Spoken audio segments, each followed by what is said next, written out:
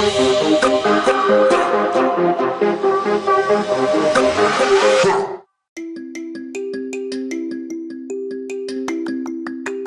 have been chosen for your humor and talent to add a chapter to the Chapters Project. The idea is to add a chapter and then send it on. Here are the rules. Read what has been written, write the next chapter. Don't worry about the style or choices of the person that came before you. Just do what makes you laugh. Then choose someone else and send it on to them to write the next chapter. And don't forget to CC me. I'm keeping track of it. But I will not read it until we read it live every week on the Chapters Project podcast. Welcome back, Chapter Projects fans. I am Rebecca Sage Allen, and I'm here with Katie Nonson. Hey, y'all. And Martin Garcia. Hooey! You know, I kind of made fun of you for saying y'all, and you said I'll never give up y'all. And it's kind of become my new go-to word if you're trying to be gender non-specific when addressing a group of people. It's perfect. Yup. But then I feel like I'm a poser. Why? Well, because, not to brag, but I did live in Atlanta, Georgia from ages 2 to 4. Mm-hmm. And I don't feel like it's natural and the Southern accent comes very natural for me. And I think maybe it's because I was like learning how to talk a lot during that time that I lived in the South. But I feel like if I start going around saying y'all, it's disingenuous. Can I do it? Give me permission. I think you have full permission. I think y'all is now in the vernacular. I don't think it's specific. I don't know. To me, Northerners make it a specific thing more than it actually being a specific thing. So you don't even think about it? Nope. I say y'all all the time. Katie? It's a great word. It is so useful. Yeah, I've been saying it for the exact same reasons, Rebecca. And I'm on that journey of like, oh man, like I'm such a Northerner. But then it's like, let's change with the times, folks. And that it just feels good and it feels better. And I'm glad you said that, Martin, because I think that's probably right. It's probably people in the North making a bigger deal about it, like thinking that it's a Southern thing than people in the South. Yeah. And, and also what a great contribution from traditionally red states to have y'all be used for non-gender specific purposes. Oh my gosh. Yes. The South is so woke and I did not even realize it. There you go. Second. They have been woke for a really long time. Yes. Wow. All right. Well, all of our Southern friends out there, y'all hit us up on Instagram, okay? At the Chapters Project podcast. See, this is what happens to me. I just go to say y'all, and suddenly I'm just like this for the whole time. Well, I don't do that, but. Hey, Rebecca, I never knew that you spent a couple years in Atlanta. Do you remember? I did not either. You have memories of it? I do. I have some very specific memories of it. My dad, his job transferred him down there. So we lived there and you know what's crazy? It's my first memories because I moved from the Philadelphia area just right around 2 to Atlanta. And so that's really where the things I can remember come from. That house, and my first nursery school was there, like my preschool.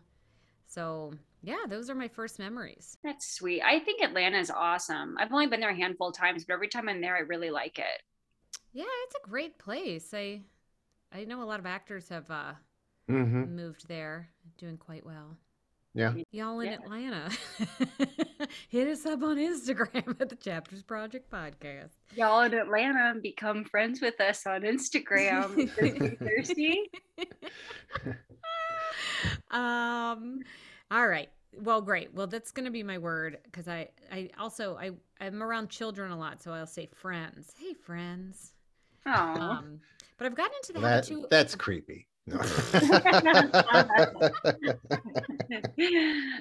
you want to hear something super creepy this little kid said to me recently? Because I have a mask on a lot and I took it off. This tiny kid goes, "Hey, I like your mouth." But I think I knew what he was trying to say. Like, oh, I haven't seen that part of your face. There it is. Yeah. That's what all the guys say. Hey, I like your mouth. Oh my God. and deliberate. Oh boy. Oh gosh. Keep an eye on that kid. Oh boy. I can't. I could go into so many stories. I'm not going to do it right now. Well, we are so happy you're here, joining us, talking to us. Last episode was epic. It was epic. It was so fun. We got to an island where a benefactor was supporting these ex-convicts, and we could not figure out why someone with all this money would buy an island in rowing distance of a prison and create this amazing theatrical world there to put on productions. But then, you know what? We found out why. It was Mr. Bamsey. And not only Mr. Bamsey, but the entirety of Veronica's high school, not even just her graduating class, right? I think it was her entire high school. They all wanted revenge on her for some reason. The girl is controversial. My gosh. And they had kidnapped her son, and he was dangling from the stage. That's where we left off. Oh, and her hand was lost in the boat ride, right? In the water. Yeah, the sea or the lake or whatever it was that they were on. I need a map. I need to like. I know. It's like when they create the world for Game of Thrones, that map at the beginning. Oh yes, that's what I need. Yeah, because I don't even know if there's been nothing established about what state they're in this time or anything like that, right? Nope. No, and no real clues. No, other than a prison on the water, which could be, Alcatraz, or even though it's been decommissioned, but sure. Sure. Only Veronica's yeah, convicts go there. What's his name? Mr. Bamsey? Bamsey. Mr. Bamsey bought Alcatraz. Yes, exactly. Rikers Island isn't actually an island, right? Is it? Island, an island? I don't know. Well, last time I was there. Oh, hot stuff, Martin. I'm gonna look up and see if Rikers Island is an island. It is an island. It's an island. You look so freaky right now. What is happening? Look at yourself. Look at your eyeballs. Becca's Googling something, and her screen is making her look like her teeth and her eye, the white of her eyes look neon, and it's awesome. Oh, I know what it is. What? I know what it is. I hosted a I'm part of the Burbank Eco Council, and we had a big virtual trashing show on Friday night on Zoom, and I hosted it, and I had a Zoom background that was the trashing show, but I don't have my green screen up. So it's just pulling off of, oh, that's so funny. All right, so I need to well, who cares? My background. Yeah, who cares? It was just funny. You look like the whites of your eyes were really white and your teeth were really white. Yeah. Oh yeah, so I still have that background. It was very successful, I will say, by the way. And we're good. Congratulations. Thank you so much. We're doing a live show Friday night with all the winners, and people are going to come show off their trash outfits. It's going to be amazing. That's trash, not trashy. Yeah. Tell us what that means. So a trash and show is when you show off garments made of trash. So it can't be it can't be just found objects or random objects. It has to be stuff that, like a chip bag or like popsicle sticks, but not that you went out and bought, that you actually used the popsicles and then had the sticks. Yeah, so stuff that would end up in the landfill, you create accessories or pieces of clothing with it, and then you walk the runway. All right, so Rikers Island is an island. So who knows? Maybe this is where this is taking place. But I am really excited to see what is going to happen next. Does she know? Does she know her son has been taken? Does she know these convicts escaped? Is she with her piece of shit cheap husband?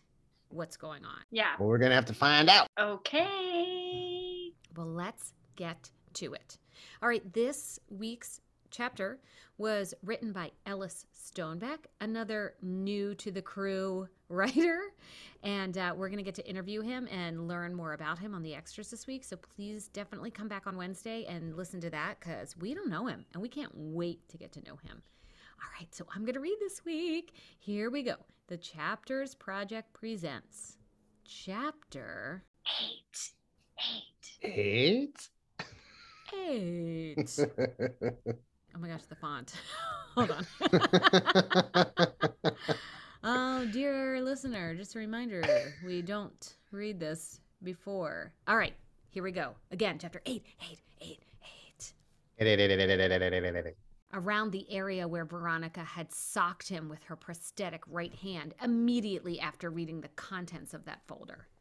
Her thoughts were interrupted by a soft, high-pitched beep as the device in her hand printed out a small slip of paper.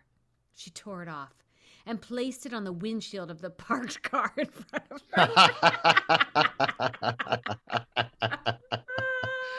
Oh my gosh, I'm picturing like a James Bond worthy. Nope. I see what's going on here. Oh, and that's why he got punched in the face. All right. Yep. Detective Veronica Incognito busted down to a meter maid? The most sexist and degrading of all jobs. The words snarled through her thoughts. Captain Enriquez had earned that damn black eye. One good thing about this cheap prosthetic on her right arm was that even though it could only charitably be described as hand-shaped, it was the densest, most durable, heavy-duty plastic she had ever seen. And over the years, she had become quite proficient at wielding it. The plastic was apparently surplus stock left over from some defunct military contractor. When they had tried to sell the material as a cheaper alternative to traditional munitions, the story went. Army brass had been quite surprised when their new plastic bullets plummeted almost immediately to the ground before even reaching their targets.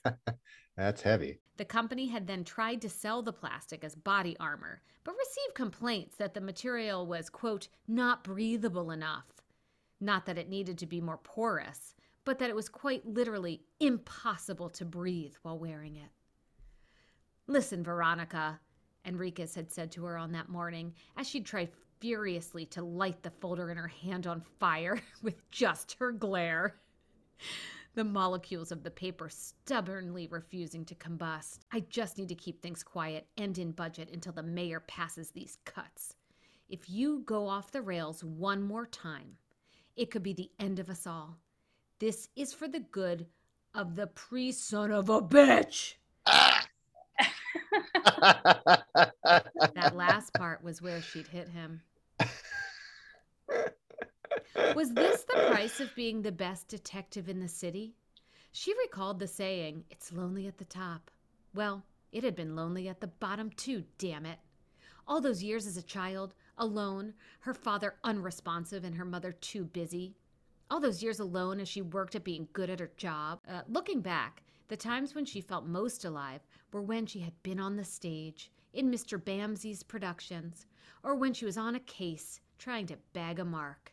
Yes, when she had a role to play, an audience to enrapture, that was when she truly felt like the platonic ideal of Veronica Incognito. Life's so much easier when I'm given a role to play for someone else, she found herself thinking. No! Veronica Incognito would not allow her mind to wander into the dark, murky waters of introspection. That was for people of weaker wills than she. Her mind was a steel trap, damn you! A steel trap, ready to spring on any unsuspecting, wandering thoughts. She had everything a person could want. If there was ever any void in her life, well, then it was an easy task to fill it up with something, anything, pick a thing. A job, a husband, a fuckload of kids, a bunch of dogs. I love fuckload of kids. We have no clue, do we? Yeah. Yes, others quavered with jealousy at the life that Veronica Incognito had made for herself.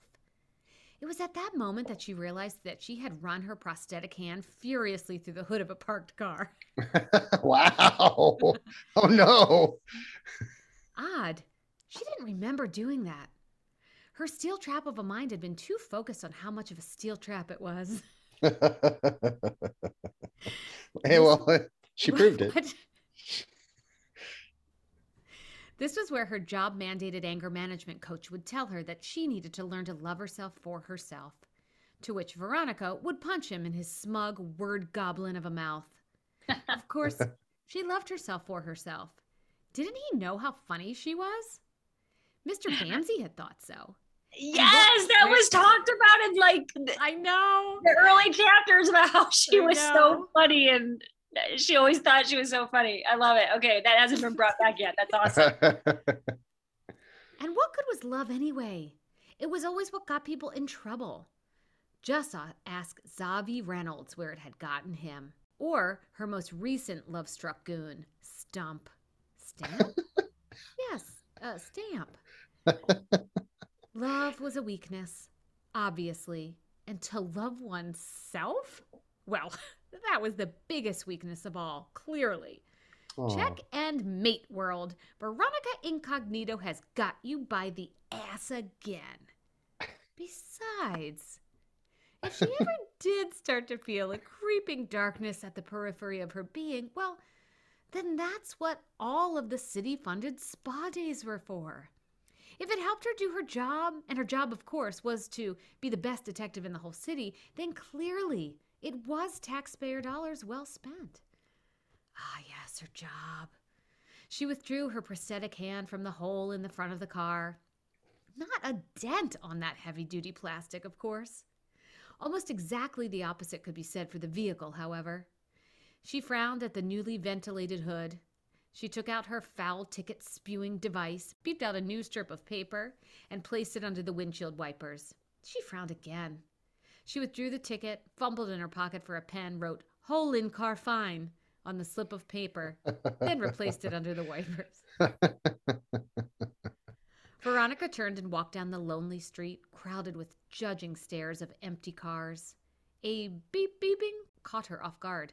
She looked down, glaring expectantly at the bedeviled ticketing machine she had been forced to carry, a labor of Sisyphusian magnitude. Ooh.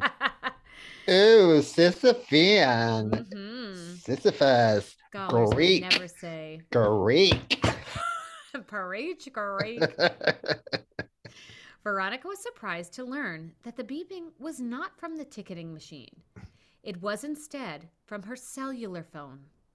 "Hello?" she said, answering her phone.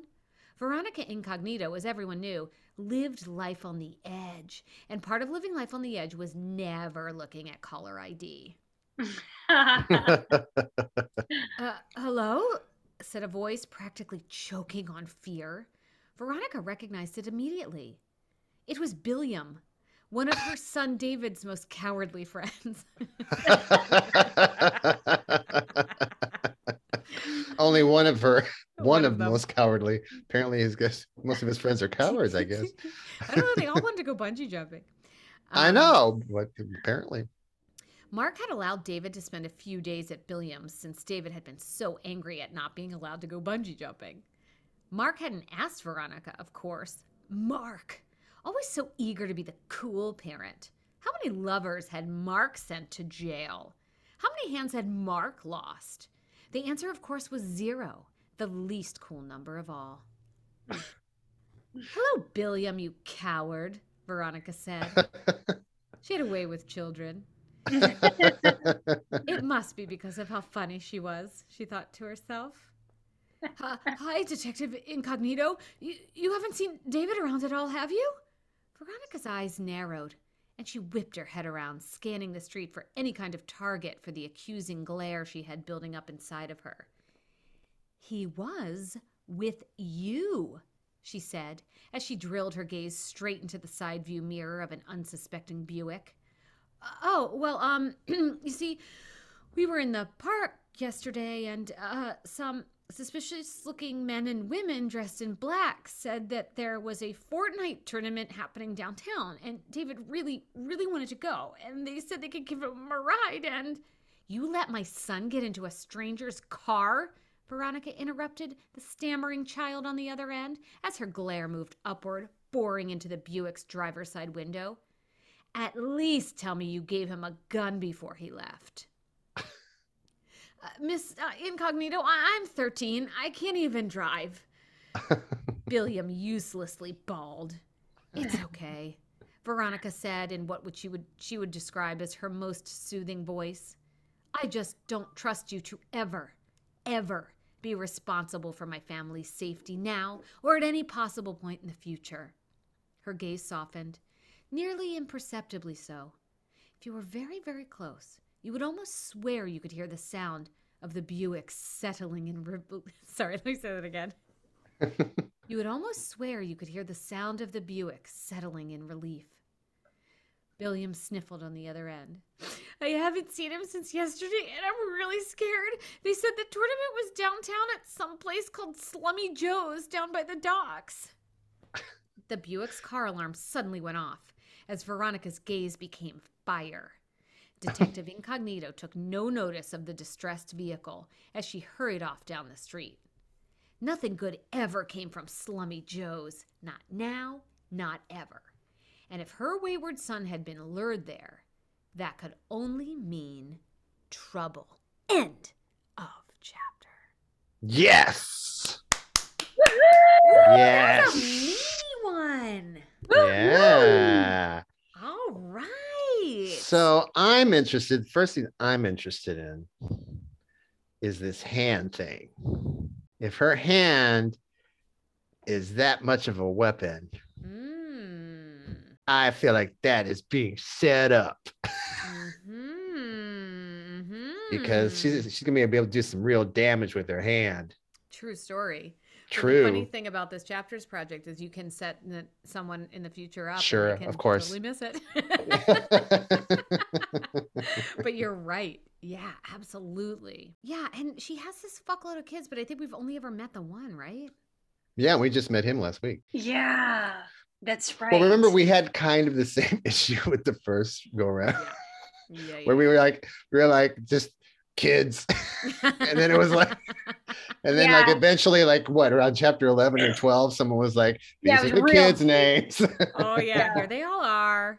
Yeah, all their stats. I liked this one because we found out a lot about her personality. We didn't know too much about her personality. We knew how she was reacting to things a little bit or how people perceived her, but we didn't know about how she perceived herself as much or how she behaved in the world. Yes, that was a deep dive into her brain thoughts, and I really liked Absolutely. it. Yeah. And I love that she's been demoted to meter maid. That was a good setup. Definitely. And obviously sexist, though it never really occurred to me. Well, you don't really have technically meter maids anymore, but that's what they used to call them back in the day. And it was always women that did it. It was the lady job. Yeah, that was the lady job of cops. What was it? Someone was talking to me the other day about astronomers, and back in the day, like not like the 1500s, not Galileo or anything like that, but more like the 1800s. That there were a lot of female astronomers, but they weren't allowed to look through the telescope. They were only allowed to write the findings of the person looking through the telescope, which was always a man. Holy shit. Oh my God. It's so absurd. Yeah. We are going to find out what happens next week. Our author next week, this is weird, because our author this week was Ellis Stoneback. Our author next week is Robert Stoneback. I mean, what are the odds? I wonder if they're related. No. Double Stonebacks? I love it. We're going to find out because listen on Wednesday. We will talk to the author. We will find out everything about him and his thoughts on this, on the chapter, on the world of art, on gosh, guys, on the word y'all. So please join us. And if you have a minute, just come to Instagram. We have some stuff up there. You might find it interesting or funny or just you're curious. We're thirsty. We're incredibly thirsty. Oh my gosh, we are. We're parched. We're Instagram thirsty, guys. All right. Thanks so Come much for joining put us. something on our Instagram now. We'll talk about you on the podcast if you do it. Yeah, if you do. We for sure will. Okay. Can't wait. Can't wait to see what you write. All right. Love All you right. guys. See you Okay, later. love you. Love you too. Bye. Bye, Velociraptors.